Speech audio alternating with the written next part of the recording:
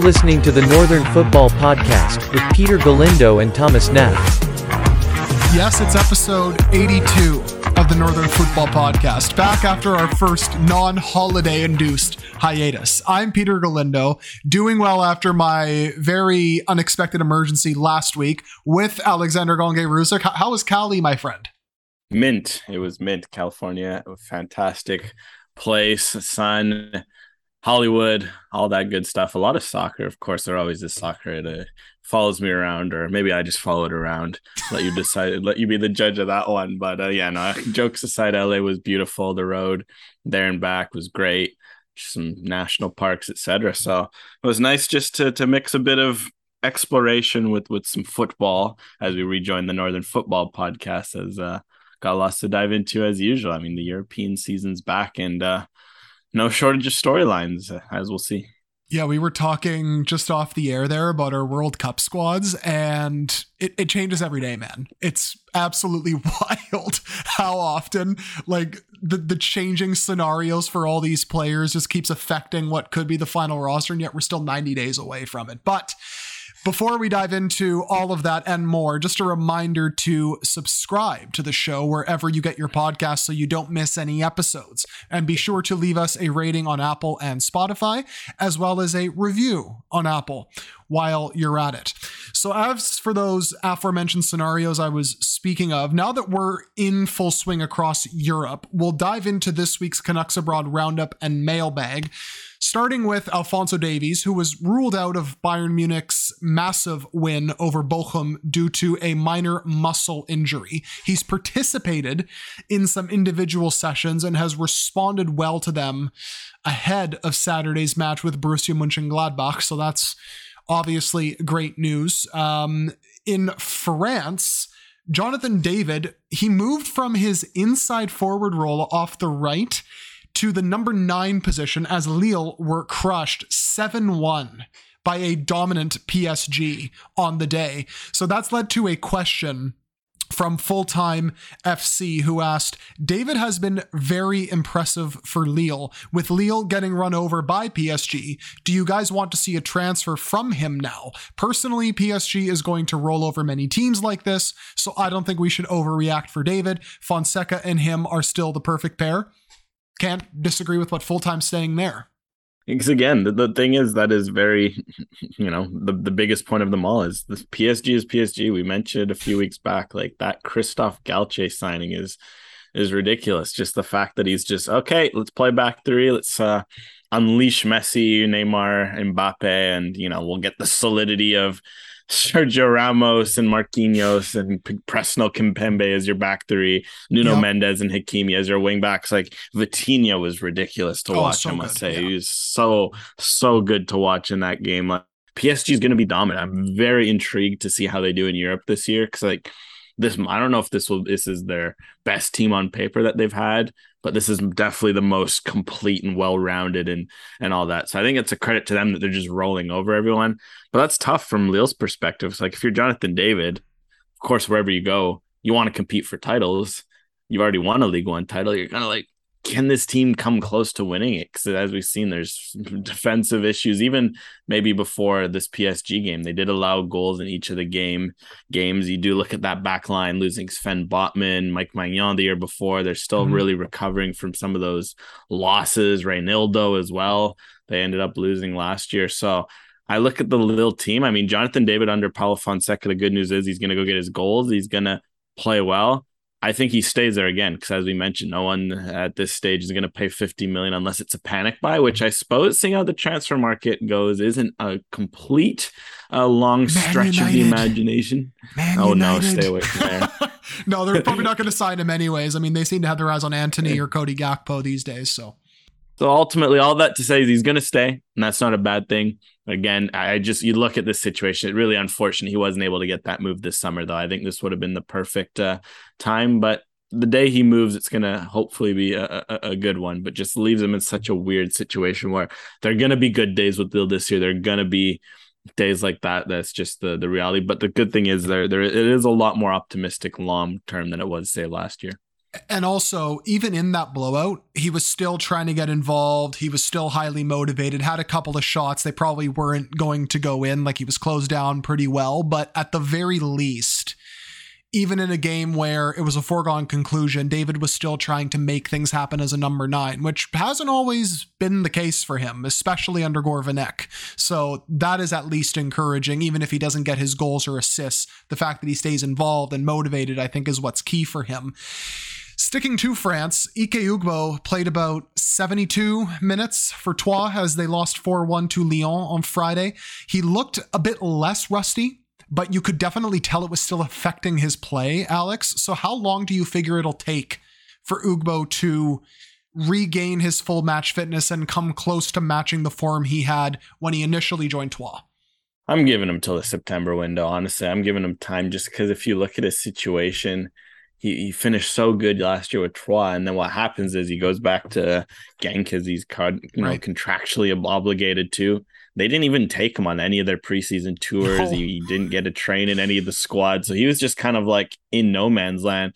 So it's worth remembering that it's like he's only been in the team setup for 2 to 3 weeks, because at least had Genk taken him in, even if they had no plans of playing, he could have got a preseason. So because of that, I think he's just playing from behind a bit in terms of that. And the fact he's already going 72 minutes in a league game against a team of Lyon's caliber and, still having good flashes show he's not far off that match fitness. I don't think he needs much, but in terms of leeway, I'm giving him till September just because of the unique situation he was in. And I think once he gets up and going, we're going to see the Ugbo we saw last year. It's just unfortunate that things with Genk and Troyes worked out as they did. I think ideally you go to Troyes, you get your full preseason with the team you're going to be playing with. But what happens is you don't get a preseason with the team that owns you. Then it takes a while for the team that, everyone knows you're going to end up there likely 90%. It just is a bit of a weird situation for him right now. We're seeing that as he eases into a Liga season instead of having the luxury of a preseason. And you could always say that the first couple of games are going to be write-offs in that regard. He did look better. That is the good news. You could still tell that he was like a step or two off in terms of timing his runs, maybe anticipating where a pass was going to go, but he was getting involved again, much like David was in the blowout loss to PSG. So as long as that keeps happening, I think that's what's key here. Still maybe a slightly heavy touch, but again, when you haven't had months and months and months of match fitness, you're probably going to have a slightly heavier touch than usual. That's one of the symptoms of it, really. Over in Spain, Luca Koleosho had another 20 minutes for Espanyol in a 2-0 loss to Rayo Vallecano. He also had about 15 minutes in their season opener against Celta Vigo. Didn't look too great in that one, was kind of constantly losing possession, but this one looked a lot more slick in a left-sided role. He kind of played on the right against Celta. So it leads to a question here from KJ at Winnipeg Guerrito. If Koleosho sticks with the first team at Espanyol, which is looking very possible, he surely gets a September call-up, no? I would say yes, Alex, but then the question becomes, and I think this kind of is what led to our conversation off air regarding the World Cup squad and whatnot, who kind of gets omitted from that team to make room? I mean, firstly, I hope John Herdman picks a 28 or 29-man squad for September for some of those guys on the bubble, like a Koleosho, like a Theo Corbenau, Joel Waterman, just to get a shot and be in the mix. Raheem Edwards, all those guys who were just kind of on the cusp there. But for Koleosho, I mean, yeah, if he was getting first team minutes with Espanyol growing, because the thing is, a young player like that, he's what, 18, 19. So if Espanyol's already keeping him around, if they're keeping around him, giving him minutes, what I like is that there's a path for him to, this isn't some 28-year-old getting his shot with Espanyol, like, okay, he's going to be a depth player. No, this is someone who they obviously have an eye on for the future. So if he keeps this up, I think he's 100% going to be in Herdman's plans. I think Herdman will, we'll see the body of work in a top 5 league. He'll see, the progression. I think Herdman will also, realize he needs to continue to phase in some younger players.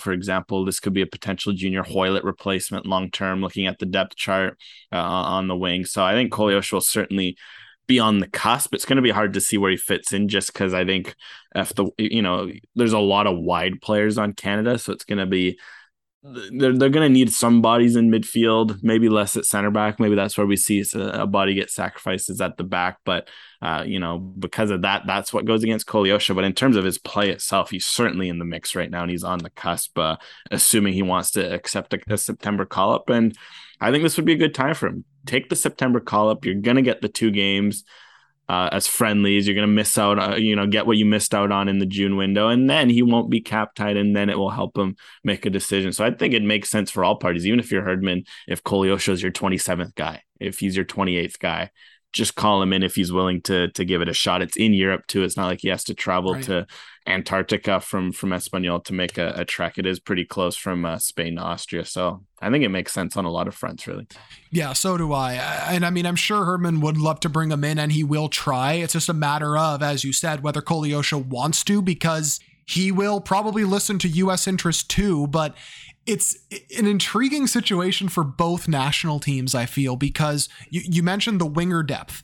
Both national teams have very good depth out wide, right? You just look at the surface level players, like who were probably in Greg Berhalter's plans for the U.S. You've got Pulisic, you got Aronson, Weah, Areola, Morris, Reyna, provided he doesn't get hurt for like the 19th time in the last year. But like those are all guys who are going to be in that conversation to make the World Cup squad. I'm sure I'm missing other guys too, but then you look at Canada as well, and it's Davies, Buchanan, Hoylett, Miller, Corbinu, Mitrovic. Toss in Brim and Raheem Edwards as options too, because they can play there if needed. Not that I think Edwards at the very least would be a winger option, probably more a fullback option, but that just kind of goes to show you the strength and depth in those wider positions.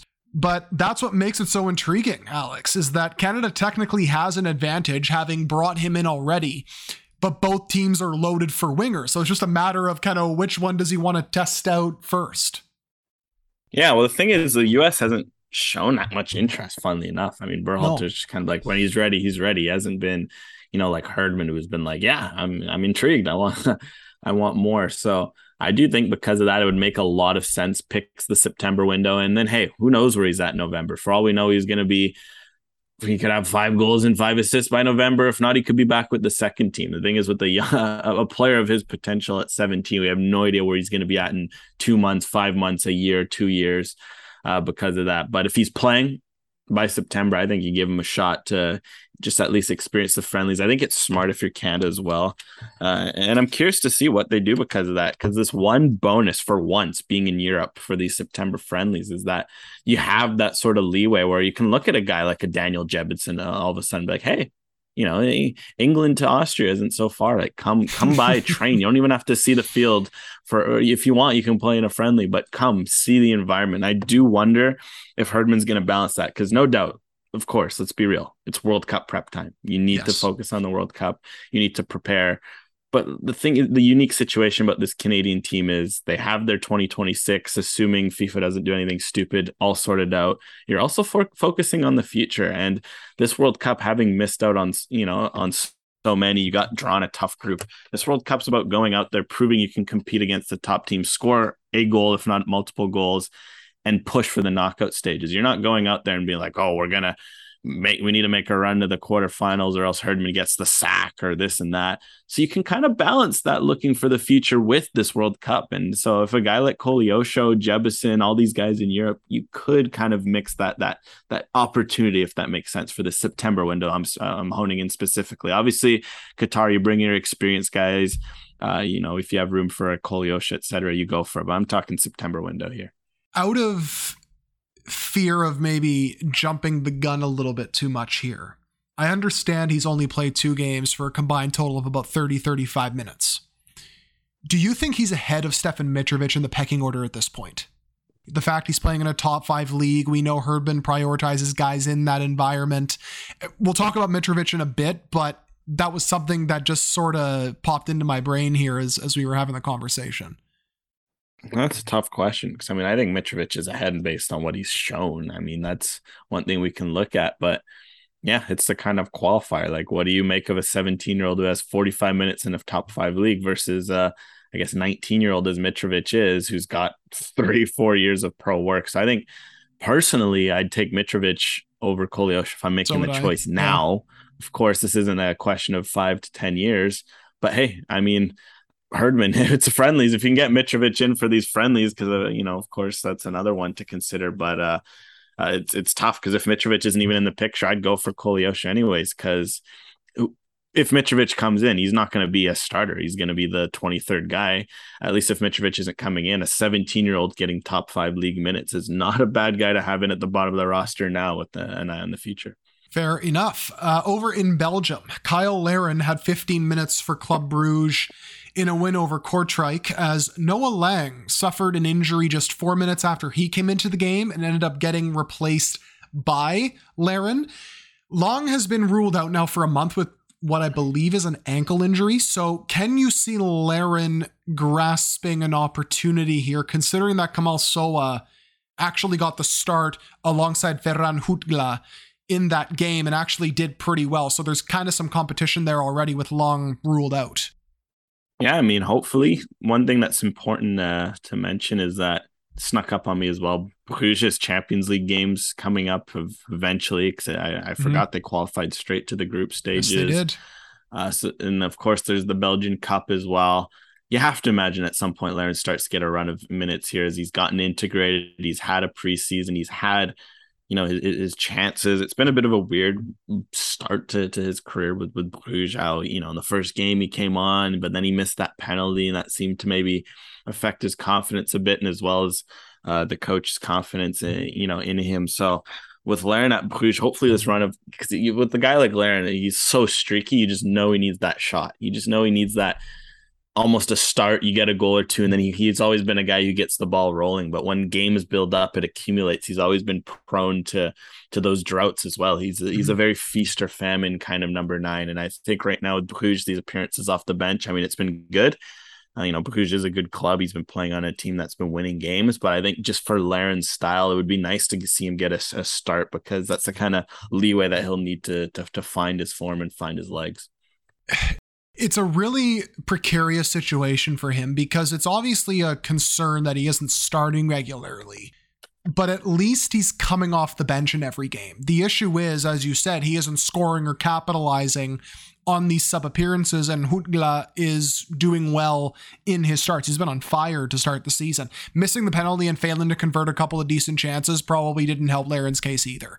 Whether it affects his stock for Canada is another thing, because I think we'll have to see how he fares in September before judging whether he's lost a starting spot. He was all right against Curaçao in June after sporadic appearances for Besiktas, so that maybe bodes well in terms of what we could maybe expect come September. If he's rusty or struggles in both games, maybe it's time to have the conversation of playing Ugbo with David. If Ugbo can, get up and running by the September window, maybe Lucas Cavallini sneaks in there because he's been really, really solid with the Whitecaps and probably deserves to start alongside David at this point, if we're being fair.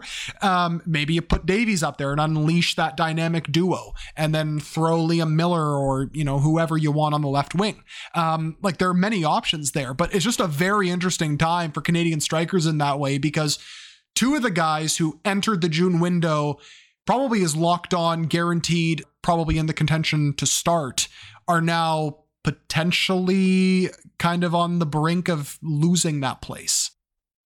Yeah, it's going to be, a lot of questions for Herdman to figure out in terms of his striking pool. I mean, for the most part, I think his 4 strikers he's gonna bring are pretty set. I think, unless barring anything unforeseen, it's David, it's Larin, it's Ugbo, it's Cavallini. I mean, it would take something, at this point, you're looking at guys like, Jebison, that's a very long term, and you still have to convince him anyways. Guy like Theo Barry's been playing well, as we'll see, but he needs to start getting some goals if he was going to get into conversation. Ditto with a guy like an Io Akinola, Jason Russell Rowe as well. You can throw all these guys in the mix, but hey, the good news about all those guys is that they're young, so maybe for 2026. But right now, in terms of the World Cup squad, it's the forward's been set out pretty clearly. It's just the hierarchy's so unclear, because I think David is the only one you really know where the hierarchy is. He's going to start. He's been the guy for Canada. Thing is, a guy like Larin, it's like, what do you do with him? He's been good with Canada as a starter and off the bench. Funnily enough, at the club level, he's always struggled as a super sub, yet for Canada, he's fit in that role magically. So could he be a super sub? And Do you get Cavallini's energy from the start, or do you go with Ugbo and David, as a partnership of Ugbo? There's so many complexities there. And I guess that kind of indicates the rest of the lineup. And I think overall, this is, as we'll probably, as we discuss all these positions, that's the one thing I've noticed about this being a World Cup year at the end of the year instead of in the summer. Yeah. Is that it's just this off season creates so many questions that you thought were locked in, and it just opens up the possibilities that really makes for these sort of discussions. Another reason to hate a Winter World Cup. God, I hate it so much. Tayshaun Buchanan, meanwhile, is targeting a September return from injury. It was expected that he would return to training late last week and then maybe be in contention for the weekend. That hasn't happened. The club is being careful. They're targeting a return in September once the Champions League and all that rolls around. Over in Portugal, Stefan Eustáquio got another half an hour for Porto as they beat rivals Sporting 3-0. Once again, spectacular defensively to help Porto close out a massive victory. And Steven Vitória started again for Chaves as they drew 1-1 with Vigela on Saturday. Really good to see him continuing to start after... Before the season began, we were all worried about whether Vitória was going to get the necessary playing time, and then he ends up getting regular starts, which is always good. And he was excellent in this game too. I mean, Steven Vitória, it's been nice to see him get back into the fold for Chaves. Nice couple of string of results too. A couple of picking up points, not getting necessarily the wins that they're going to need in the overall relegation fight, but it's been good. Like Vitória, like you mentioned, been playing in a familiar position too. Chaves obviously sticking with the back threes, good for the way he likes to play, strong in the air, playing out the back. Maybe doesn't have the mobility at this age that he once did or ever really did. He's always kind of been this kind of center back. So it's been good to see for him. I think that's good news for for Canada's center back situation. I think in a back four, assuming Canada sticks to the back four, having a informed Steven Vitória, an informed Kamal Miller on day one of the World Cup, not a bad situation to find yourself in as you face Belgium. I mean, yes, it's Belgium, it's Lukaku, it's De Bruyne, etc. But as far as some of the worries, like are these guys going to be playing, etc., especially with Kamal Miller looking set to go to the playoffs, so that means this season will go longer. I think Canada's in an honestly not bad situation center back wise. I think if you're John Herdman, your only wishes right now are TFC, start playing Daniel Henry with Lucas McNaughton, please, thank you. And then, like Scott Kennedy, start playing, and then Derek Cornelius and Waterman keep on pushing. Because other than that, the center back situation's been great at the top and the bottom. It's just been that middle tier that's been a bit weird, if anything. Very much so. Still no Atiba Hutchinson, who is nursing an injury and has yet to play for Besiktas this season as a result. So it leads to this from Ruud Trude. How concerned are you with Atiba's injury and lack of training and game time? Who do you see starting in the midfield at the World Cup? Not entirely concerned yet. It's only if this lingers into September, October time and he's getting bit part minutes at Besiktas, which I don't think will be entirely the case. Like, I think he'll still get the odd start. He probably just won't be playing, a couple thousand minutes like we're used to seeing from him, just due to the fact that he's gotten older and he's really only staying at Besiktas to have prepared for the World Cup in the first place. Well, that's it. He's about to turn 40 in less than 6 months, which again, he's dealing with muscle injuries. They're taking his time. I think he's earned that right with Besiktas, and he's also at a stage where he hasn't been shy in taking days off and missing camps, etc. I think to answer the question, if everyone's healthy, it's Atiba Hutchinson, Stefan Eustáquio for the first game of the World Cup. I think that much is clear. It's not over qualifying. Atiba Hutchinson deserves to start in the first game of Canada's return to the World Cup in so long. It would feel criminal not to. But what this does consider, what this situation does show, it adds another layer to John Herdman's squad selection, because we were talking about our depth charts at the top of the show.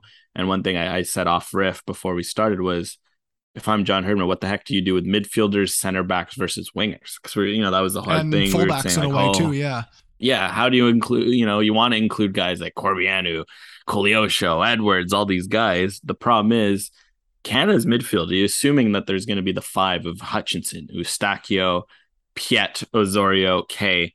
There's just a reality that Hutchinson, he's about to turn 40. You have that hanging over him.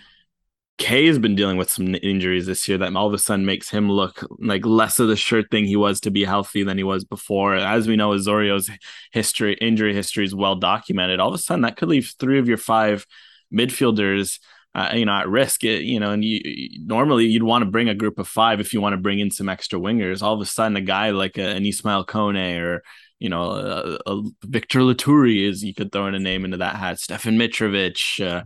Some of these other David Wotherspoon, of course, also in that discussion, but his health is also in the question. All of a sudden, the health of Canada's midfield could potentially sway Herdman to bring an extra center mid instead of an extra winger, an extra youngster that like a Koleosho who you want to see and bring around for the experience, but you just might not know what your midfield depth might force you to look elsewhere. That's just it, and it's one of many questions here. And honestly, the conversations we were having are going to be very similar to the conversations the coaching staff is happening, because I'm sure they're stressing about this every day, kind of like we are, but that's not our problem, which is kind of nice. In the championship, there was some midweek action as well as games over the weekend. Junior Hoylett scored in Reading's 3-0 win over Blackburn in midweek, then finished the 90 in a 1-0 victory against Middlesbrough on Saturday. Really good to see him continuing to thrive to start the year. And Theo Corbeanu scored his first goal for Blackpool in a wild 3-3 draw with Burnley on Saturday. Not a bad way to respond to being withdrawn from last week's loss at Swansea at halftime, plus the bit part minutes in midweek against QPR. Full-Time FC asked us this: with Corbeanu having some impressive form for Blackpool in a top quality league, showing a great ability to press the front line, is there a chance he gets a call-up? I believe it's much deserved. I'm in 2 camps with Corbeanu, Alex, I feel, because I can understand the merit, but then at the same time, he has kind of been up and down so far, which you're going to expect from a young player at the end of the day, especially when you're playing in a counter-attacking system where you're kind of sitting deep for 80% of the game. Yeah, it's kind of tough because it's like in isolation. I think, him getting the goal and finding his legs in a good league.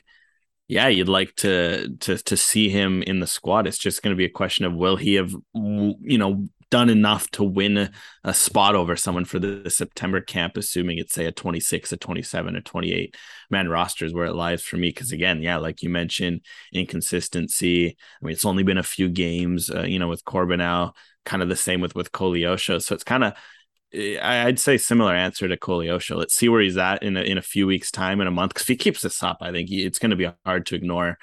So he's still so young, which is, important to remember, just 19, 20, that we talk a lot every show about the potential. So we'll take a break from that this week. But, he's a player that when he's on his game, he can cause problems and he can be a different winger profile for Canada. So I just say if he keeps this up, he's certainly on the right track. But much like with Koleosho, it's early days. We just got to see where they progress from here. Well, that's just it. I mean, he was individualistic against Barrow in the Carabao Cup. He was pretty invisible apart from the opening 10 minutes against Swansea and couldn't beat his man after that. He recovered well over the weekend, but still didn't have many opportunities to get forward and impact the proceedings in the final third other than a few counters. That I feel has more to do with Blackpool's tactics than anything. It's been a regular theme in all the games I've watched so far. But the fact he got the goal will surely help. I do like that he is playing inverted on the left. He was a massive threat at left wing back, cutting onto his right at Sheffield Wednesday last year when he was there. So maybe that's how he pushes on, just kind of playing in that inverted winger position. But he's definitely going to have to improve his decision-making on the ball. Burnley nullified Corbeanu on the dribble repeatedly, so he must adapt to the physicality, the pace, and improve tactical IQ from championship defenders if he wants to push on. But regular minutes is going to help him achieve that.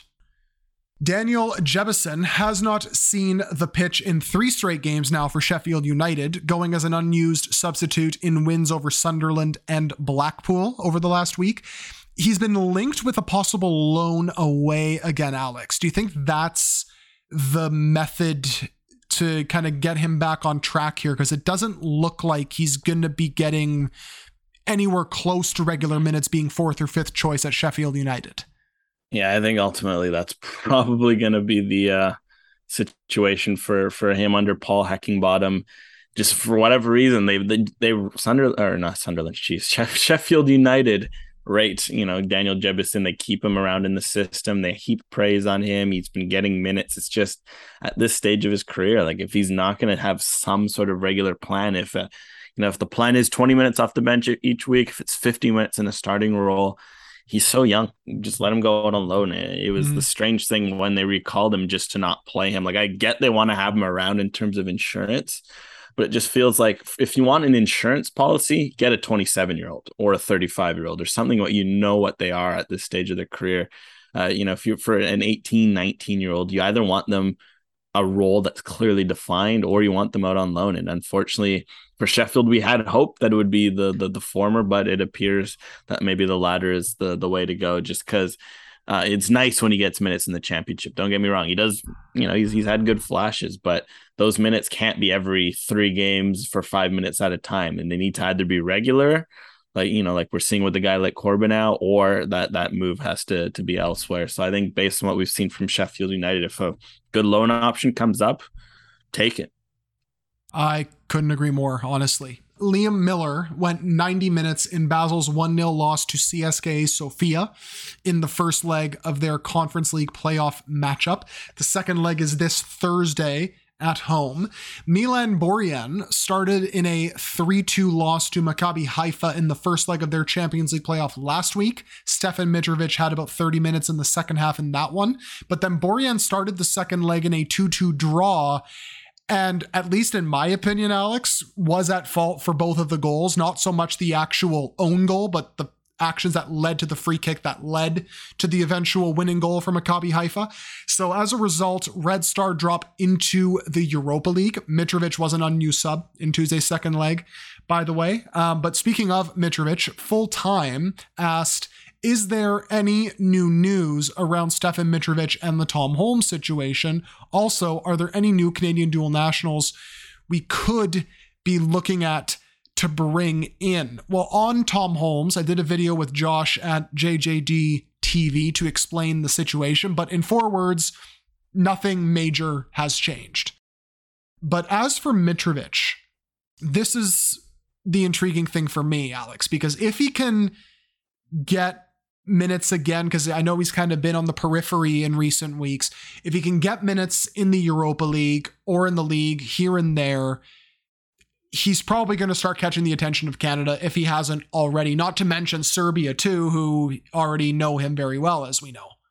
Yeah, I mean, again, with Mitrovic, if he can find regular minutes and keep up the form he showed last year and even at the start of this year, I 100% would have him in my list. It's, again, a question of will Herdman see the same things? Will he call him up? Will Mitrovic accept the call up? So, yeah, in that situation, it feels like a bit of a holding pattern there. It feels like we kind of need to see some movement there. The good thing is with the World Cup coming up, we're going to probably see a pretty, it's going to be not an ultimatum, so to speak, but it's going to be a line that's going to have to be drawn eventually where if he wants to be in either Serbia or Canada's squad, you'd have to think, he's involved in their September camps, for example, or is, this or that. So I think we'll finally see a bit more movement on that soon. But for now, it's just, okay, get those minutes and, go from there. And otherwise, in terms of dual nationals, I mean, nothing major for now. Obviously, there's an increasing amount of youngsters moving to European leagues who happen to hold Canadian dual nationality, triple nationality. I keep seeing them all the time. So for now, it's just, okay, can any of them break through and find that next level? Peter probably knows more about some who are closer to doing that. But I think right now we're kind of at a point where there's a lot of them there. We're just waiting for one to get a call up to a first team, and then the appropriate frenzy, as we like to call it in Canada, will follow. On that subject, another name to watch in that regard is Amir Bachirev, formerly of the Whitecaps and TFC Academies, but was most recently in the Whitecap system. He got around 25 to 30 minutes for Sochi off the bench in their 3-0 loss to Spartak Moscow last week in the Russian Premier League. And he got another 10 minutes in a 2-2 draw with Rostov this weekend. He's played on the left wing. He's looked lively off the bench, has really good technique and change of pace and close control. And the fact he's now gotten 3 appearances in the first team off the bench is quite promising, to be honest. So he's going to be one to watch. Over in the Netherlands, Charles Andreas Brim had a few minutes late in Sparta Rotterdam's 1-0 loss to Ajax on Sunday. He seemingly struggled with the pace and physicality of the Eredivisie in his first 2 appearances so far, though. Might that be a hurdle for Brim to lock down consistent minutes, Alex? And what I mean by that is, it's almost like a chicken or the egg situation in that in order to get regular minutes, he has to impress with the opportunities he gets. But then if he struggles to adapt to the new environment, he's probably not going to get too many opportunities anyways. That one's for that one. Again, I guess it's a common theme on today's show. I'm again in a holding pattern. I guess that's my mood. But it's just because the one thing I notice is right away when looking at it, it's the first 2 opponents. I mean, talk about a baptism by fire for Charles Andreas Brim. Your 2 first games in the Eredivisie, it's AZ Alkmaar, 5th last year in the table, consistently a threat for European places. And then you go out and get Ajax, the Giants. So, it's not to say that, yes, I think Charles Andreas Brim at his best can, be a problem in those sorts of games. I just think if you're going from the 2nd division up to the 1st division, that's not necessarily the 2 first games you'd want. Say you'd probably want another team like a Sparta Rotterdam to find your legs. So I think I just want to see him continue to ease in. I think, maybe see how he does against a mid-table Eredivisie side first, let him find his legs and then find that consistency. Because it's like you mentioned, if he's looking shaky against a team like, in his first games, it's going to be hard for him to get minutes. Yes. But also if he's looking shaky against an Ajax, I mean, that's an Ajax we're talking about. This is a top club. This is a club that, we're talking caliber. This is a top 5 league club. It just, they don't play in a top 5 league. So that's the one thing that makes me not worry so much. I mean, I suppose we're going to have to see how he integrates, but I just think in terms of the first 2 games that he got, certainly got no favors done there. No, he didn't. But the good news is, as I look at Sparta Rotterdam's fixture list here, they've got Go Ahead Eagles, Volendam, and then they got Feyenoord on the 11th. But then Groningen, Valvik, Emmen, NEC. So they got some pretty winnable fixtures in their next few here, outside of maybe that Feyenoord match, which is, I suppose, good news. Scott Kennedy played the entire second half for Jan Regensburg in a crushing 6-0 loss to Karlsruhe. Kennedy was at fault for the 4th goal after he turned over possession, which led to the eventual strike. Derek Cornelius, meanwhile, finished the 90 minutes in Panathinaikos' Greek Super League opener versus PAOK. We'll probably talk more about them in a mailbag question a little later on. Theo Bair started again for St. Johnstone in a 1-0 loss to Aberdeen. He has started every game for the club this season, which is kind of cool to see.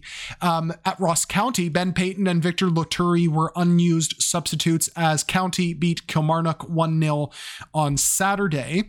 Switching over to MLS, where Dane St. Clair picked up another win as Minnesota United beat Austin 2-1 on Saturday night. That's now 2 solid performances for St. Clair after claiming MVP honors in the All-Star game. So safe to say he's cured his case of the yips? Yep. I mean, I guess this is one of the instances I guess we're going to use for all the holding patterns I've been dropping today in the show.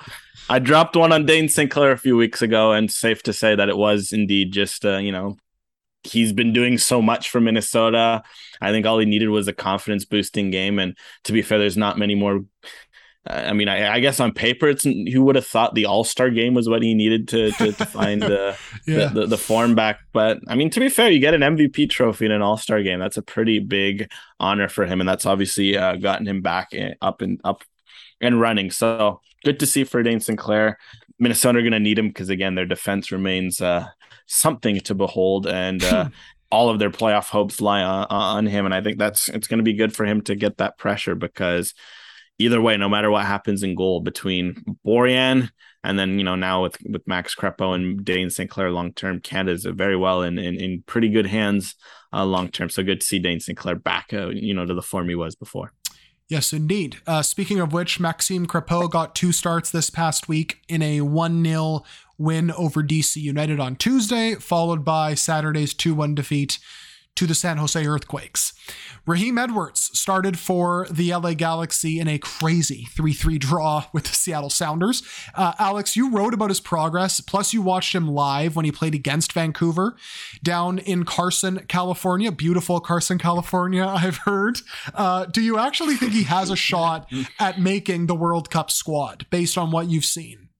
Yeah, I think for Raheem Edwards, there's a lot of that's going in his favor. I mean, he's playing week in and week out on a solid Galaxy side. He's been working under a Greg Vanney, who, as we've known, has a pretty good hunch for converting Canadian midfielders and wingers into fullback. Shout out Richie Laryea. Yeah. And then most importantly, because it doesn't matter how good you're playing, because it depends on who you're up against. The left back position, there's a little uncertainty around it heading into this, World Cup, as we've seen throughout qualifiers when Christian Gutierrez was getting calls. Canada certainly doesn't mind having an extra body, just because I think we're going to see Alphonso Davies moved up the field. I think we saw a hint of it during the June window. We heard Herdman's chatter. You see the opponents they're up against. I think that's going to be Canada's kind of X factors. Okay, we're going to let Davies and David run the show and then go from there. And what that means is you're going to want cover beyond Sam Adekugbe, because yes, you have Alphonso Davies as cover for Sam Adekugbe, which is not bad at left back, but I don't think Herdman is going to want to sacrifice Davies up the field to play left back unless that's already explicitly his tactical plan. And I'm just looking at these teams. The only team I could see him potentially playing left back at the World Cup is probably against Morocco. So I'm looking at that. I think Canada's going to need a left back cover. And you look between Gutierrez, who is now playing for Whitecaps FC2 after whatever the heck's going on with him in the Whitecaps. Raheem Edwards is up next. And even going beyond the circumstances, there's a lot to like with Raheem Edwards' game. That was the first time I'd seen him in person after having watched him on TV. And the thing is, with a position like left back, when you're watching and assessing those sorts of players, it's always about details. And, what does he do off the ball? What does he do on the ball? And there, he showed a lot of good things that prove that, okay, this is, someone who's adapted to the left back position. Just, he would always stretch the field. He calls for the ball. He wants the ball. When he has the ball, he pushes it forward. He loves to dribble. His percentile stats for his dribbling are among the best at the league at his position and even at other positions. He's constantly putting in good balls into the box. He's making good passes, especially into the middle, which is a huge part of how the LA Galaxy play. So from what I saw, he was very detail-oriented in good ways. And you add that to the flashiness and explosiveness he can also sometimes bring on top of that. I think you just look at the left back chart. It makes a lot of sense for him to assuming that Herdman is going to move Davies up the field. I think Edwards certainly has earned a spot behind Adekugbe at the World Cup. I completely see what you're seeing.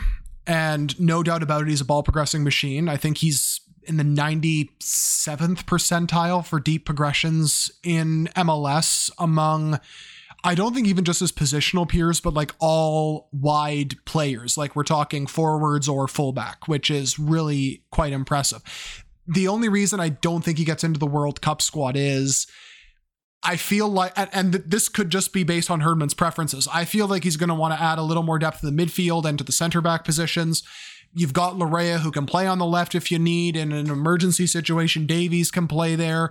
And I do feel like Edwards, at least in transition, like he does progress the ball a lot, but does turn it over a lot, and then therefore gets beaten on the dribble quite often. So that would be my one reservation to not bring him. But if you're looking for someone to progress the ball constantly and maybe kind of play in like that tweener fullback midfield kind of hybrid role, he's an option. And honestly, he can prove me wrong between now and November with the September window coming up, not to mention a possible friendly before the World Cup in Doha in November as well. Moving on to Ligue 2, where Diadine Abzi had 27 minutes for Pau in a 3-0 loss to Sochaux. He's been playing on the left wing the last 3 games, so it's safe to say he won't be playing at fullback anytime soon.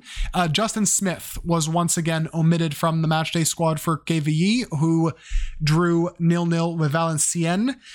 So this leads to a question from Nordic G. Any update on the status of Justin Smith?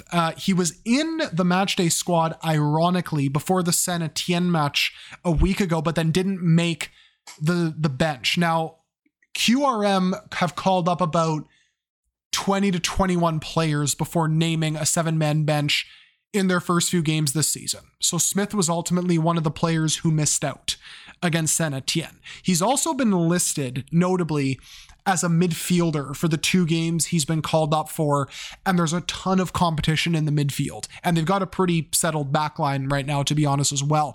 So it's a very unfortunate situation, but this is Smith's first proper go in this sort of environment, so he has to fight for a place now. The good news is QRM hasn't started well, so perhaps changes are going to be on the horizon.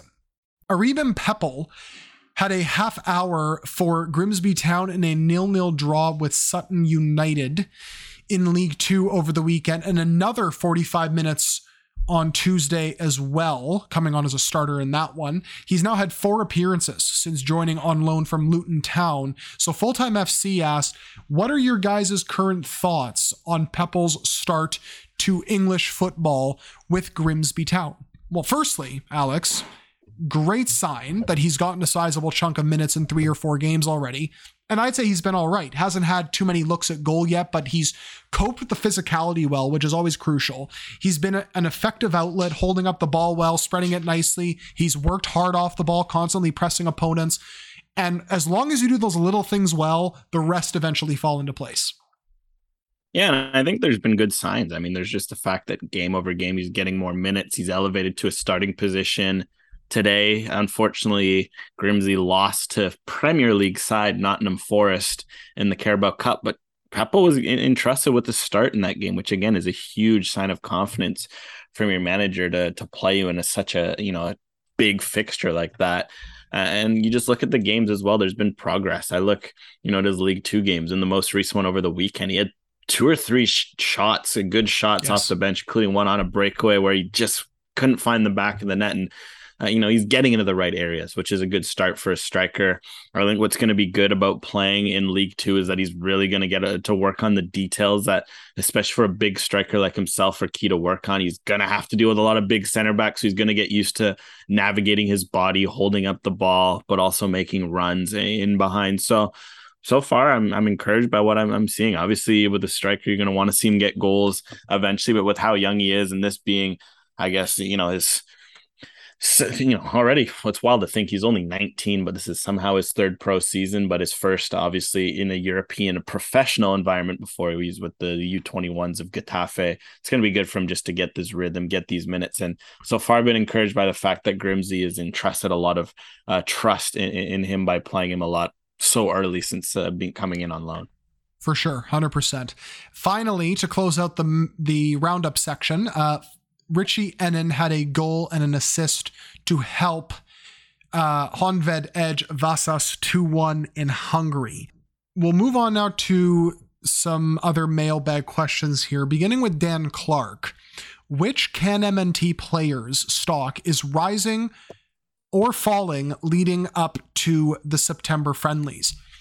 I feel like we've discussed quite a few of these guys, Alex, but if you had to pick 1 or 2, maybe in each category if you want, who would they be for you?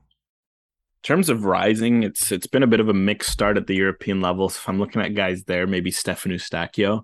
If we're looking at guys in the CanMNT picture, sorry to a guy like Victor Latourie, unfortunately in this case, but in terms of guys in the CanMNT, that 25-30, I'd say Stefan Eustáquio over in Europe. Then, guys in MLS like Johnston, Edwards, Waterman, so defenders. And then if you're looking at stocks down on the other hand, I mean, Scott Kennedy is certainly a situation to monitor the lack of minutes, left center back, especially Derek Cornelius breathing down on his neck. Heck, if you could even give an argument that Joel Waterman gets included, even if he's not a left footer, just because he's been that good, that if that's the way you get him in your squad, you get him in your squad one way or another. And and otherwise, I'd say the only, unfortunate stock is a guy like Kay, just that his injuries, because it's really unfortunate that the TFC has been fully healthy except him. I really want to see how he'd grow and progress in this lineup with Bernadeschi and Insigne, Bradley, Osorio, etc. So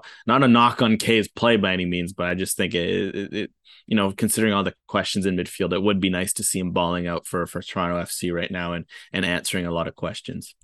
Yeah, the most interesting faller for me is by far Scott Kennedy, because I was actually going to ask you what you thought about Cornelius's chances for September and the World Cup as well if this continues, because it's a major factor. I've spoken about how recent national team form does count for a lot, and Kennedy has been very good when called upon, so I do think he ultimately goes. But if he doesn't play a whole lot, and Cornelius does, while making notable strides with his distribution and positioning, it's going to be very difficult to keep him out. And another guy I look at as a faller through circumstances that he had no control over is Tajon Buchanan, because I doubt he loses a place and he'll be fine come World Cup time, but that does give an upper hand to the Lareas and the Hoylets of the world, especially when you consider Hoylett has played in this free roaming right wing back role for Reading and has been absolutely sensational. Plus Larea's back in form, and it's quite crazy how those fortunes have completely changed for Larea and Buchanan now that September is kind of approaching here. Then there's the guys like, Atiba Hutchinson, who haven't played for Besiktas yet due to injury. And he'll be in the same boat as Buchanan, but with some intriguing midfield competition, whether that's from David Wotherspoon's potential late push to Liam Fraser and Ismail Kone, there isn't going to be a lot of margin for error. And then Joel Waterman really highlights the risers, as we've discussed many times on this podcast. And the fact he can now play on the left side, which you've touched on, is going to be a bonus for him. Yeah, and I think it shows the form and the discussion right now. Interestingly enough, I feel like a lot of the North American guys have done super well this summer. Haven't been many who, it's been surprising between even on the Canadian teams. Heck, you look at all these guys. Heck, Whitecaps. These are two guys that probably won't be in the mix, but you look how good. Consistently Reiner Post and Marcus Godinho have been, and even Thomas Hasal coming back from injuries all of a sudden looks decent. So North American players have been doing well. The European players, I'm waiting for that bump. And funnily enough, we've seen this pre-camp bump. We're 1 month away from Canada's next camp. I do feel that will help the likes of a Larin and a Buchanan and et cetera find a bit of form. But certainly an interesting state of the team right now, as we've seen as they head into the September window. A lot has changed. Since June, even if it's the squad itself might only see 1 or 2, 3 changes from that squad. It's going to be interesting to see some of these changes reflected within the hierarchy with guys like Larin, Buchanan versus risers like Hoylett and, and some Larea and some of these other guys. It's really shows how fluid things are, in the run up to the World Cup. And also just how fickle the sport can be, right? Because 1 week you can be on top of the world. The next week, everything can completely change for you, right? Full-Time FC, can you guys do a ranking of the top 3 Canadian players to get a transfer leading up to the deadline? The ones that come to mind for me, Alex, would be number 1 is Scott Kennedy, especially with him finalizing an agreement with a new agency who apparently has good connections at bigger clubs than Jan Regensburg. He has to get the hell out if he isn't starting. Number 2, I'll go Daniel Jeppesen, for the sole reason that I don't think he's going to play enough at Sheffield United, and at 19, he has to be playing every week. Number 3, I threw him in there because I couldn't really think of anyone else, but Sam Adekubi, because he's a case of if he can get a bigger move and regular minutes with it, then absolutely take it. If not, it's not a big deal at all. Yeah, I mean, for mine, it's a little tough just because I think a lot of the guys I'd want to move all play in MLS, and I'd rather have them finish out their seasons and then make a move, maybe post World Cup. They get a little bit of a stock boost, and then they move ahead of next year. So that's guys like Dane Sinclair, that's your Alistair Johnstons, your Kamal Millers, that sort of crew of people. So I think that kind of modifies the guys. Because if you're looking at guys I want transfers now, so I think if we're going to look at those sort of guys, I would have said Richie Larea, funnily enough, before he went back on loan. So you'll have to remove him from that discussion. But I think Scott Kennedy has to be one. That's a pretty fair situation to suggest. I mean, if not, Sam Adekubi, if someone comes calling, if they need left back cover, it would make a lot of sense for him to consider such a move. I mean, but other than that, I mean, a lot of guys have already made moves or are already in sort of like, guys like Brim and Larin and all those guys have already made moves to new clubs. So there's really not many. I mean, other than maybe Derek Cornelius, like I feel like he could be, maybe playing at a bit of a better level than he already is right now. So maybe he could be a guy that could push up just because he's so far shown well, but that's the complexities of being on loan as he is. Mike Lefebvre, with the September window being played in Europe, does this give us a better chance at seeing some of our top young dual nationals and national team players from over in Europe at least attend camp? Players like Theo, Jeppesen, Mitrovic, and Koleosho, among others. Yeah, absolutely. And we've touched on this already, but it certainly cannot hurt the prospects of calling in any of these guys. Well, that's it. It's what I mentioned off the top. You're in Europe. You're close to a lot of these guys. It wouldn't hurt to bring in a bloated squad just because you obviously have your two friendlies against, Qatar and Uruguay. Those are going to be very important.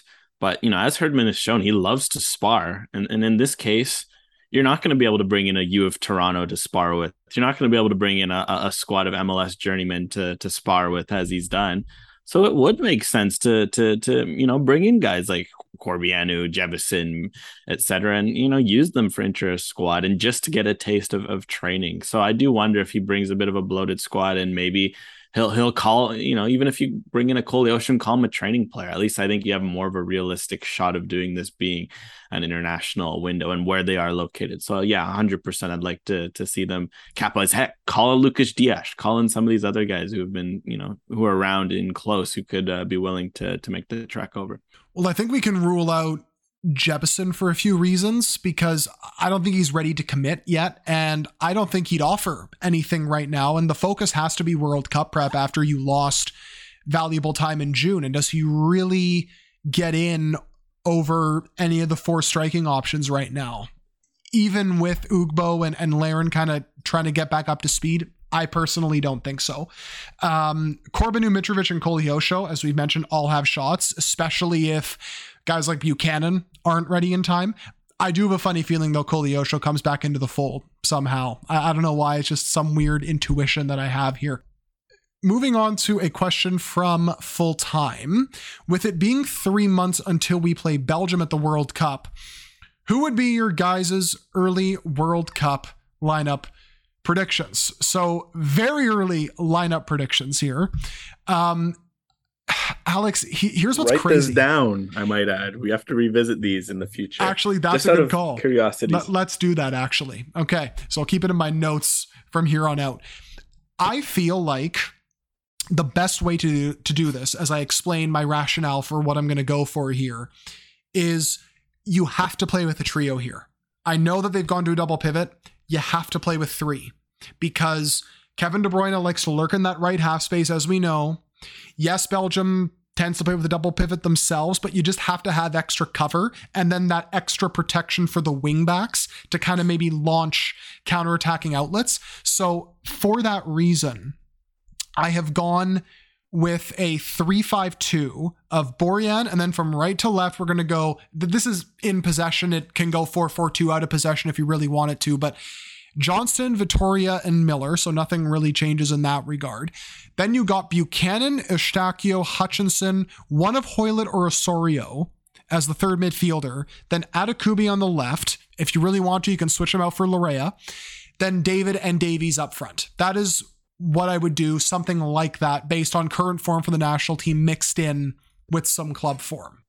Yeah, funnily enough, I mean, I just wrote mine down, and shock, it's pretty much identical, just different formation. I had it down as a 4-3-3/4-4-2 just because the thing is, I have, Borjan in goal, Johnston, Vittoria, Miller, Adekubi, flat back four. I think Johnston gets in over Larea just based on the fact he can shift as a center back. He can get up the pitch. He kind of has that all around that you're going to need in a game like this. You're going to need to be tactically flexible. And then from there, I mean, I have Buchanan, Davies, and David kind of in that front 3/front 4. And then obviously Eustáquio and Hutchinson are my two. You said Hoylett, which is a shout. I personally have Osorio in, but if Hoylett keeps this up, I think he gets in over Osorio. But I just think I have Osorio myself personally in. So it's one I'm looking. It could be a 4-3-3. It could be a 3-5-2. It could be a 4-4-2. It's a pretty versatile formation, but exact personnel is yours. Look at that. Yeah, man, I'm a Hoylett truther. Always have been. I know Osorio's been on fire. And honestly, if you want to put Osorio in there, would not complain whatsoever. But I just feel like with Hoylett's ability to play out wide, as well as the fact that he can kind of play all over the pitch, and he has at times kind of tucked in to play like an inside left midfield role off the ball, there's a lot of flexibility there. Not that Osorio can't provide that, but I'm just a massive fan of Junior Hoylett, so maybe it's a little bit of bias on my part. Well, so am I.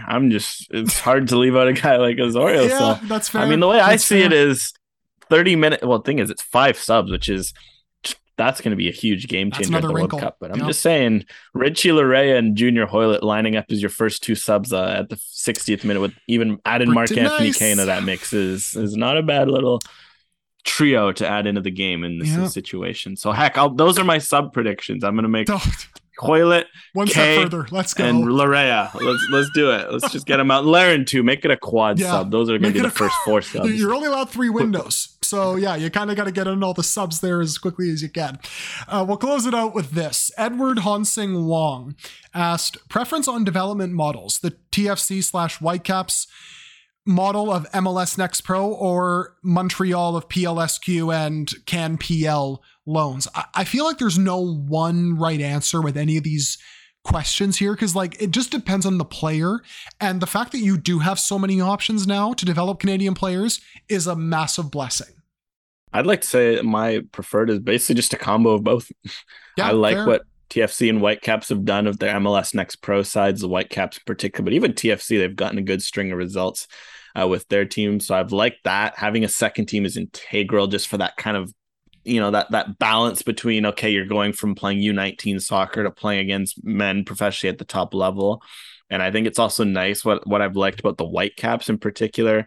You've also been able to use the second team to bring in guys like an Ungaro who you'd want to bring in, but maybe you don't want to be committing to a first team, or a Lowell Wright to have him develop. So I think that second team provides such a good transition for your guys in your academy, but also other youngsters, where you're looking at youngsters who excite you in the CPL. You don't have to, have the pressure of, okay, I'm going to sign this guy. He's going to have to be on my MLS roster, or else I have an extra guy. Like, you can have that transition. But what I love with Montreal, which I also think it's worth mentioning them, their loans have been fantastic. I was thinking about it the other day because I got stuck on not stuck because it was a great game. That feels like the wrong word, but I was on duty for CanPL.ca on Ottawa versus Calgary, and there happened to be an hour lightning delay. And I was bored, and I was thinking, so there's a lot of Montreal loanees I've been watching.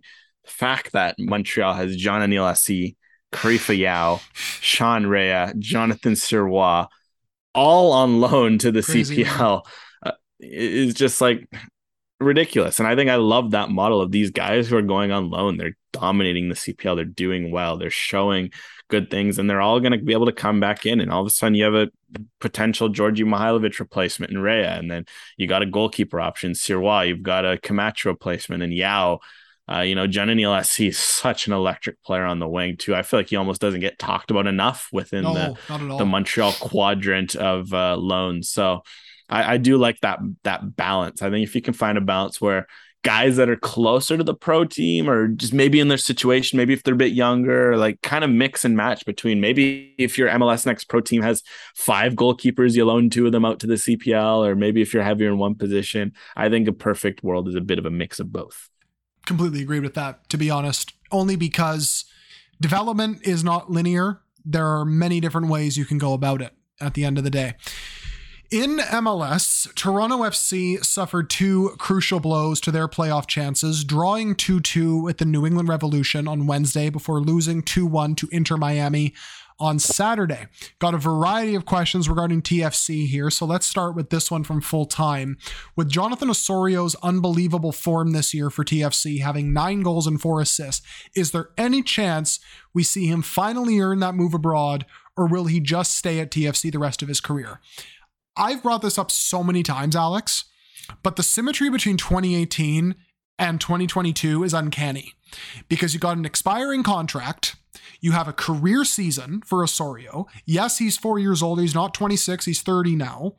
If he does well at the World Cup and he does not sign a contract with TFC, I could see a club in Belgium or someone of that stature ending up taking a flyer on him for a couple years, because he'd be a valuable signing.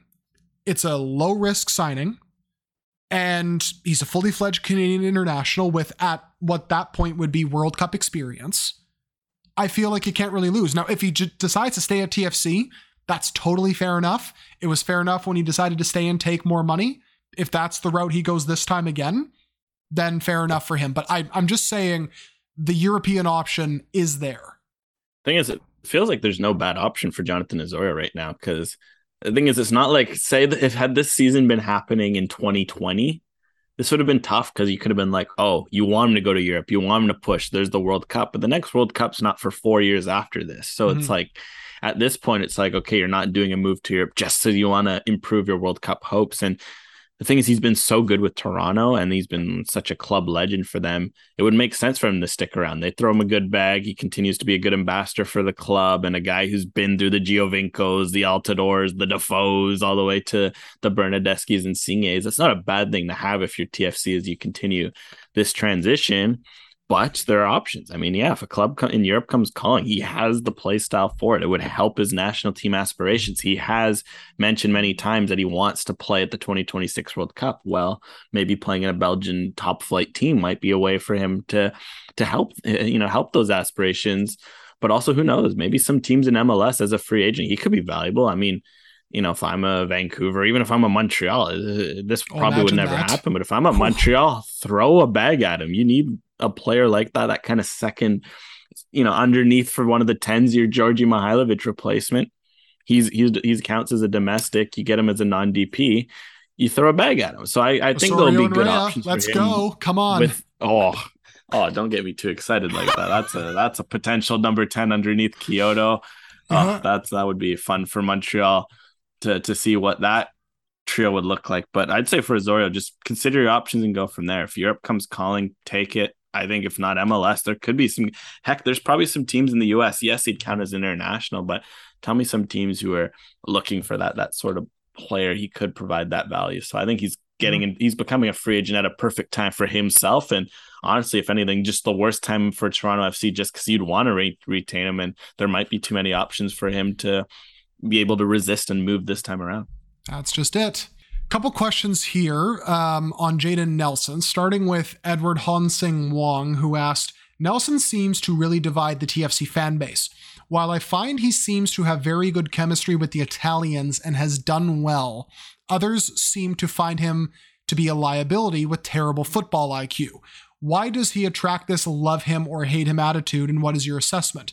And a similar question here from Slat, who asked, lots of eyes on Euro-based dual nationals, rightfully so, but if he maintains good form given his club level, playing time and quality of players the Italians are and prominent figures in the Canadian men's national team / MLS, why not Jayden Nelson for a September call-up? Hoylett's understudy. That one I feel is probably going to be a bit of a too little too late situation just because they're going to be prioritizing World Cup preparation. But in terms of our assessment on him, I quite like what Jayden Nelson's brought the last few weeks, Alex. And honestly, I'm pleasantly surprised by it, because when you look at just how he started the season and how he has done before, he was always very frustrating with his decision making, and he still does bring that from time to time in how he hesitates on the ball when an option is available. But he's generating regular shot creating actions now. He's combining well with Crescito and Insigne as part of that triangle. And both of those guys are going to help him grow as a player. Let's be completely honest about that. And as a left-sided midfielder in the trio who will occasionally push forward, I think he's been more than fine in that role. And it's going to be quite difficult, I think, for Marc-Anthony Kaye to reclaim his place. I still think he'll eventually start. That's for sure, once he's like fully up and ready to go. But I don't think there's as big of a rush to bring back Kaye just because Nelson has been pretty solid in replacing him. Yeah, I mean, Jayden Nelson, ultimately, I think lots to like with him, because I think I see the thing is, I'm always more patient with wingers, because let's be honest, who's ever met a non-frustrating winger? That's just the reality of a winger. When you're in a position where you're taking guys in 1v1, you're always going to be frustrating. And it's always good to have a winger who's taking guys on. Obviously, he's adapted to a bit of this number 8 role, which is different. I've liked his technical ability that he's shown in that role. Especially in person, when I was able to watch him at field level in the Canadian Championship final, he was super fun to watch. And he's just about to turn 20, I think it is. He's a 2002 birth date, so he's still super young. I think, if anything, it shows well for his long-term Canada aspirations. Like you mentioned, it's for me, it's not necessarily too little too late for this year around. I think it's just wrong position. I think it's just going to be there's too much going on at that position for him to win it unless he goes and does something spectacular, which is going to be very hard at this stage of the campaign. But I do like his future long term. There's a reason why Anderlecht gave him a look last year during the offseason for their youth setup. He's got very good technical skills, and I think he gets into good areas on the pitch. So for him, like a lot of millions of young wingers around the world, it's just about consistency and decision making and finding, knowing when to do these moments, because the skill is there. The speed, the tools are there. It's just that last putting it all together. Chris talks, what position should TFC use its last DP spot on? For me, it is midfield, long-term Michael Bradley replacement, which will create depth and allow rotation, even if Osorio stays as a max TAM player. I hope MB4 will be at a lower cap hit next season. Our natural midfield depth is Thompson and Okello. That's how I would invest the money. I just feel, though, Alex, that the club is going to invest in a DP striker just based on who they've been linked with the entire summer. Yeah, I don't know. The DP striker, you've already invested too money. It's two DP wingers, if I'm not mistaken, right? Bernadeschi is indeed a DP winger. Yes. So if you've kind of strayed from convention by going for two DP wingers. Typically, teams only usually get one and then go for the DP striker. I think based on what we've learned from teams, I'm going to lean into a thing that I read in the famed Soccernomics book. You don't need a good number 9 if you've got a good team around feeding chances. You just need a competent one who can finish. And you have a youngster like an Ayo Akinole. You already have a pretty good value deal in Jesus Jimenez, who's not a DP striker, but when he's been on, his game has been producing like one. Obviously, he's fallen off a bit as of late, but I haven't forgotten what he did at the beginning of the year. Yeah, I think if you're looking at the way TFC plays, 100% a CDM, no doubt. You already got Keyon Osorio as well. Assuming, say, Osorio leaves, you can probably find another number 8 within MLS with the jam they have, etc. A TAM number 8. But you look at the way that the number 6 is to their system, how good Michael Bradley's been for them over the years on the offensive side of things. And, mostly up until patches of this year, how good he's been defensively. If you can get a replacement for him, who's a DP, go for it. I mean, the joke I jokingly make, but it's true. If I was TFC, how good would a guy like an Andres Cubas look in their midfield right now? He's that exact sort of destroyer number 6, where a guy who can progress the ball and play it to guys in front of him. So I 100% agree with Chris Talks there. A DP number 6 is that kind of missing link, where if they can get a guy who can defend really well, I think that's the biggest thing based on their system. But if they can get that Atuesta, that Cubas, that sort of defensive destroyer, but a guy with strong progressive skills, the only way you're going to be able to afford a guy like that, first of all, is by making him a DP. But I think that's the exact player that they're missing, because they have the dynamic wingers. When you have the dynamic wingers, you don't need a world beater number 9. And heck, a guy like Ayo Akinole has shown potential. They have the midfielders. They're slowly building up the defensive depth to tie it all together. That's the DP number 6.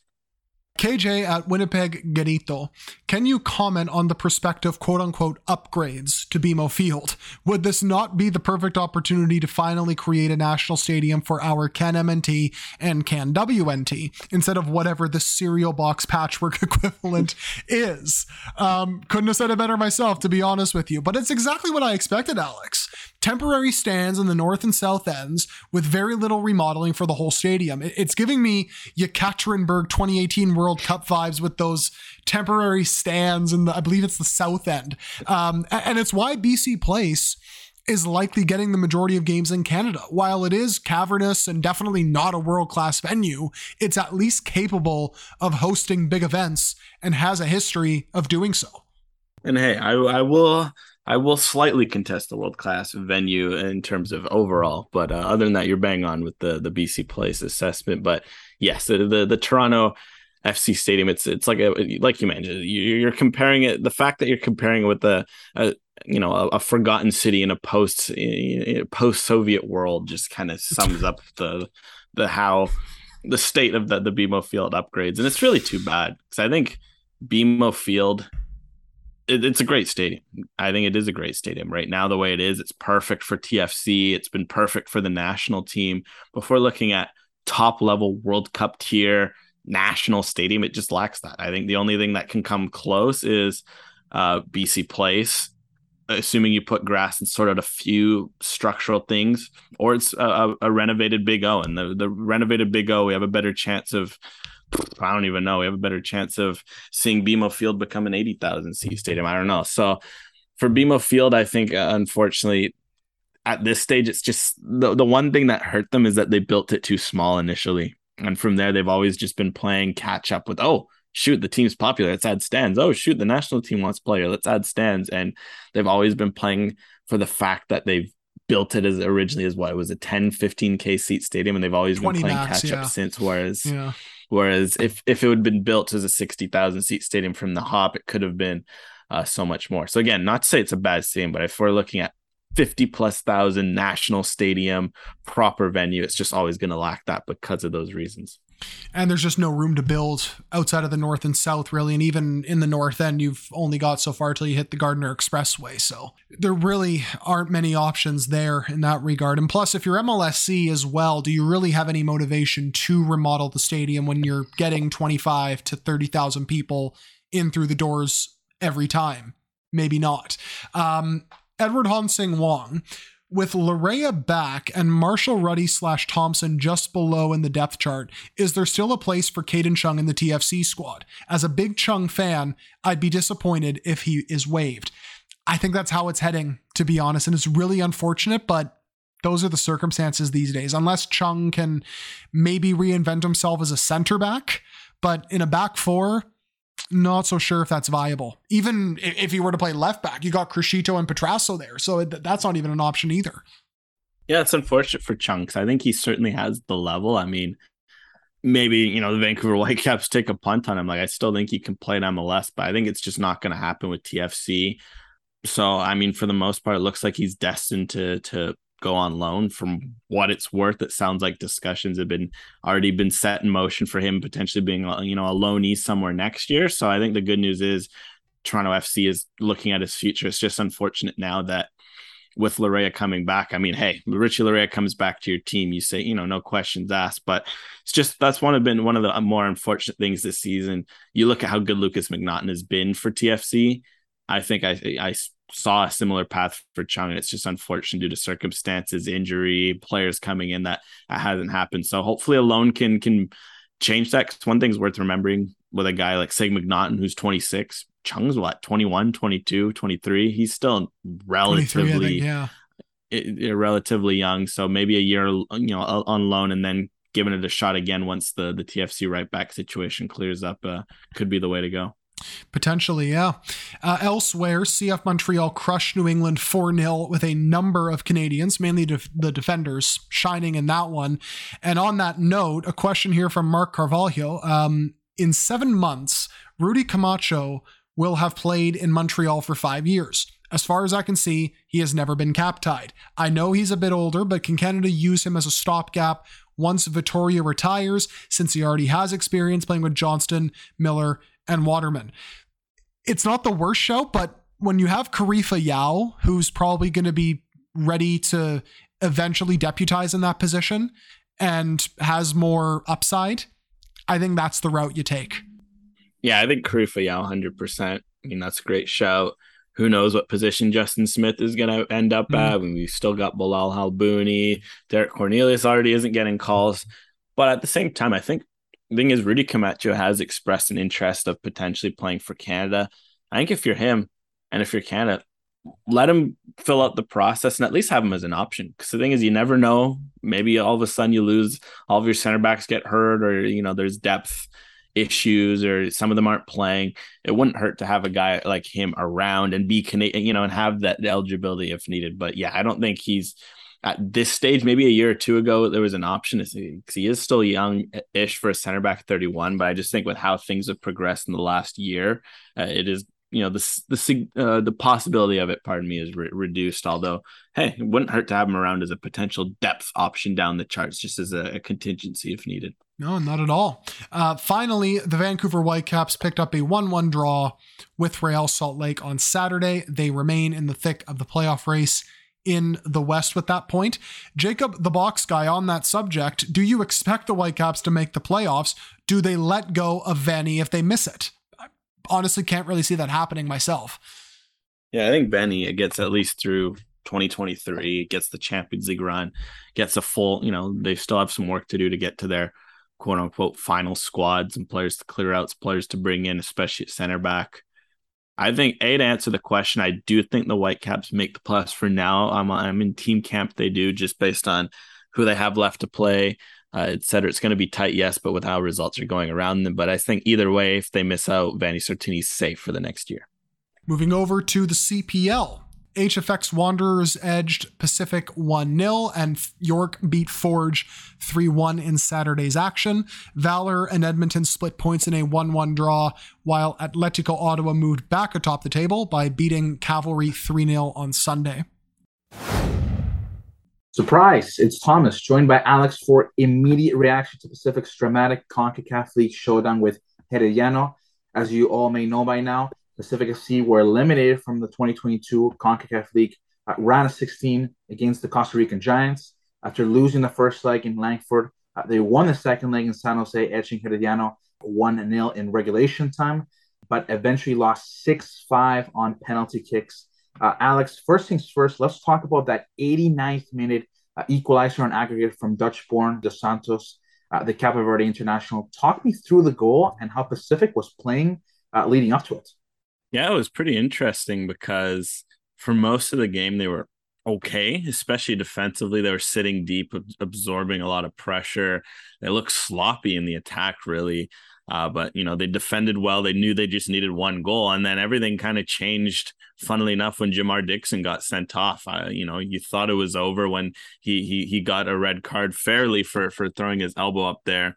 But after that, surprisingly, Pacific almost woke up. They subbed in, Johnny Dos Santos, some other players that, as well as Gennaro Daniels.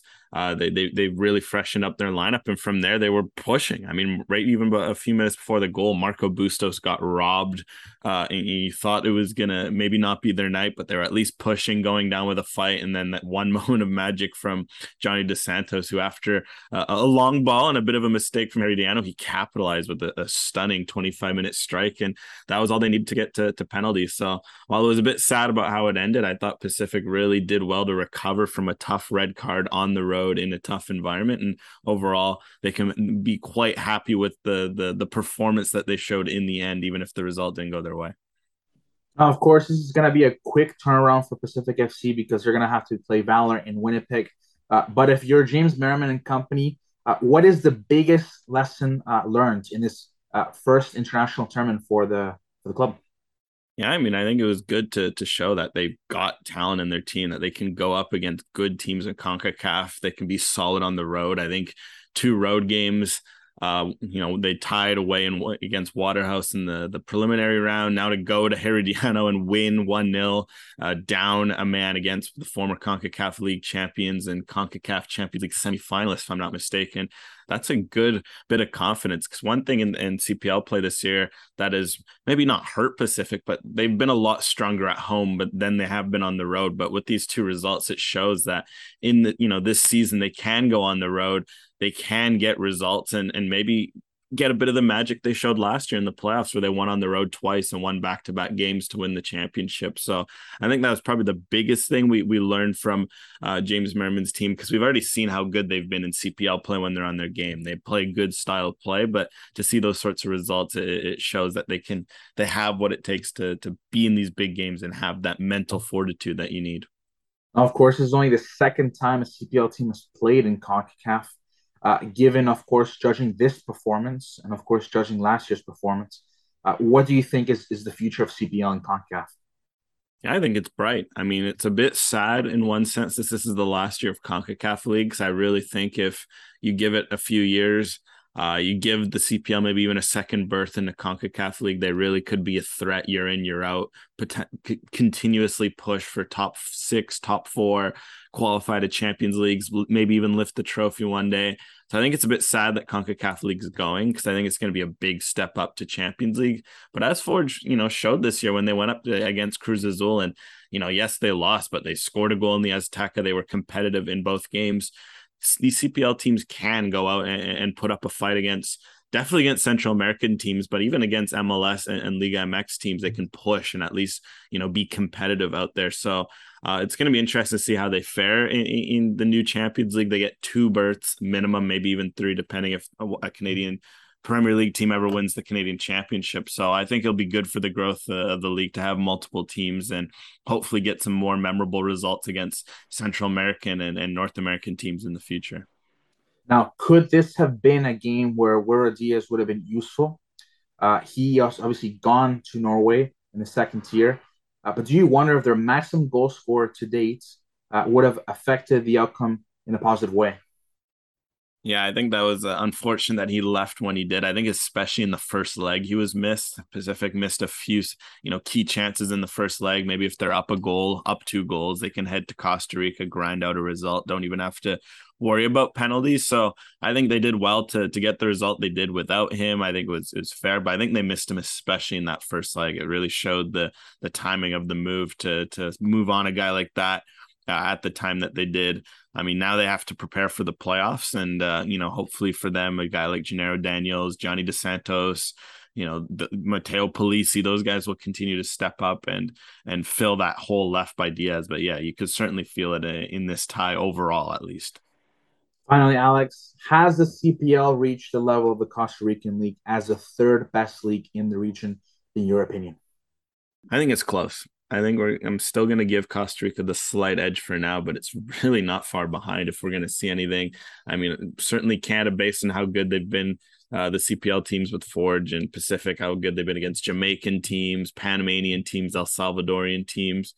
They're certainly past those, I'd say, but right now it's kind of a fight between the Honduran League and the Costa Rican League, and Canada certainly is very much in that discussion. So I say I give it a few years at this rate with some of the internationals that the CPL has been able to attract, as well as strong domestic players, especially on the young side. I think it's only a matter of time before they can pass the Costa Rican League, at least be in that discussion because as they showed in these games, they can compete on their day. And speaking of Pacific, thoughts on Paul Byrne's new role with Pacific FC, and what does that tell you guys about the Vancouver CPL team? That is from Dan Clark. Pretty big hire for the club. Yeah, very big hire. I think it was one worry was with the Vancouver team is that they're going to throw a lot of eggs into that basket because they are certainly going all out for the Vancouver team. I mean, good news is for those wondering, it sounds like the movement is coming along. Funnily enough, I'll tease something. I don't often tease anything, but I actually spoke to Rob Friend yesterday for a piece. I'm just doing the update what's going on with Vancouver. So he told me that things are certainly moving along, and he also mentioned that he was very happy with the Paul Byrne hiring because it really gives Pacific someone who can continue that mandate and build, and because Paul Byrne has always been a builder. So on both fronts, a lot of great, exciting things coming along on the Vancouver side. From what I've heard, looks like they're very well on track to kick off next year as planned. Should be, based on what we know about that ownership group, I'd expect an exciting squad, an exciting team, etc. But the good news is they're not forgetting about Pacific. And I think the fact that they were able to bring in a Paul Byrne is a very good indication of what they still think of Pacific, because Rob Friend was very complimentary of the idea of a team on Vancouver Island and what has been built there. And he certainly does not sound like he wants to waste that. A timely teaser, because we did get a question from Montrealer who asked, it's awfully quiet in the CanPL. Any news about the known expansion markets or new ones? There is an update right there for you for the Fraser Valley CPL team coming next year. Van S at Vans_Jets. Who's going to win this Sunday? Valor or Pacific? Pacific kind of reeling a little bit, and the fact that they're going to be coming off another midweek game in the CONCACAF League could add a little bit of spice to this one. Yeah, I mean, the midweek game really hurts because we saw against Halifax. To be fair, they rotated their squad for that. They did. Honestly, I'm saying Valor at home. I'm seeing the Pacific's travels. I say Valor wins and makes things interesting in the playoff race. Indeed it shall. So to close out the show, we'll discuss briefly the Canadian women's national team, who are going to face Australia in a pair of friendlies on September 3rd and 6th. The roster for those friendlies was announced on Tuesday afternoon. WSoccer.ca simply asked, thoughts on the CAN WNT roster, to which I am going to simply answer, Alex. The Swedish-based Canadians are being shafted a little bit here. It is really unfortunate, the lack of Eveline Vienne, Gabby Carl. So I think for the most part, I mean, a lot of as expected, it is a tough blow that no Deanne Rose, Jade Riviere, and Vanessa Gilles due to injuries, especially Vanessa Gilles. She's been dealing with a very nagging knock due to, just overuse, which is always a bit of a worry because, those things linger, and there is still a World Cup around the corner next year. Hopefully Jade Riviere, Deanne Rose, for the most part, it sounds a lot less worrying on their parts. And then no Ashley Lawrence due to personal reasons. Those are tough blows, but the good thing is it's year out from the World Cup. You'd think it's a chance to see some new players. And yes, I think there are a lot to be excited about, like Clarissa Larissy getting brought in after what she's done for Huge. Celtic. I think it's good. It does show that, because there was a group of them like Chandra Davidson as well, that every week we've been saying, okay, she keeps scoring goals, have a look. So the fact that Larissy is getting a look is intriguing because it does show that Bev Priestman is looking at some of these leagues. But arguably, the Swedish league feels like a stronger league than the Scottish league. They typically do better in Europe. They have a lot of good players coming out there. It just feels at this point, Bev Priestman is set on, in her mind on not bringing in Carl and Vienne. Hey, that's fine. She's the national team coach. That's the way it is. The only reason it's just, you look, Canada's defensive depth right now is hit by, they're missing 3 of their 4 starting back line from the championships due to injuries and personal reasons.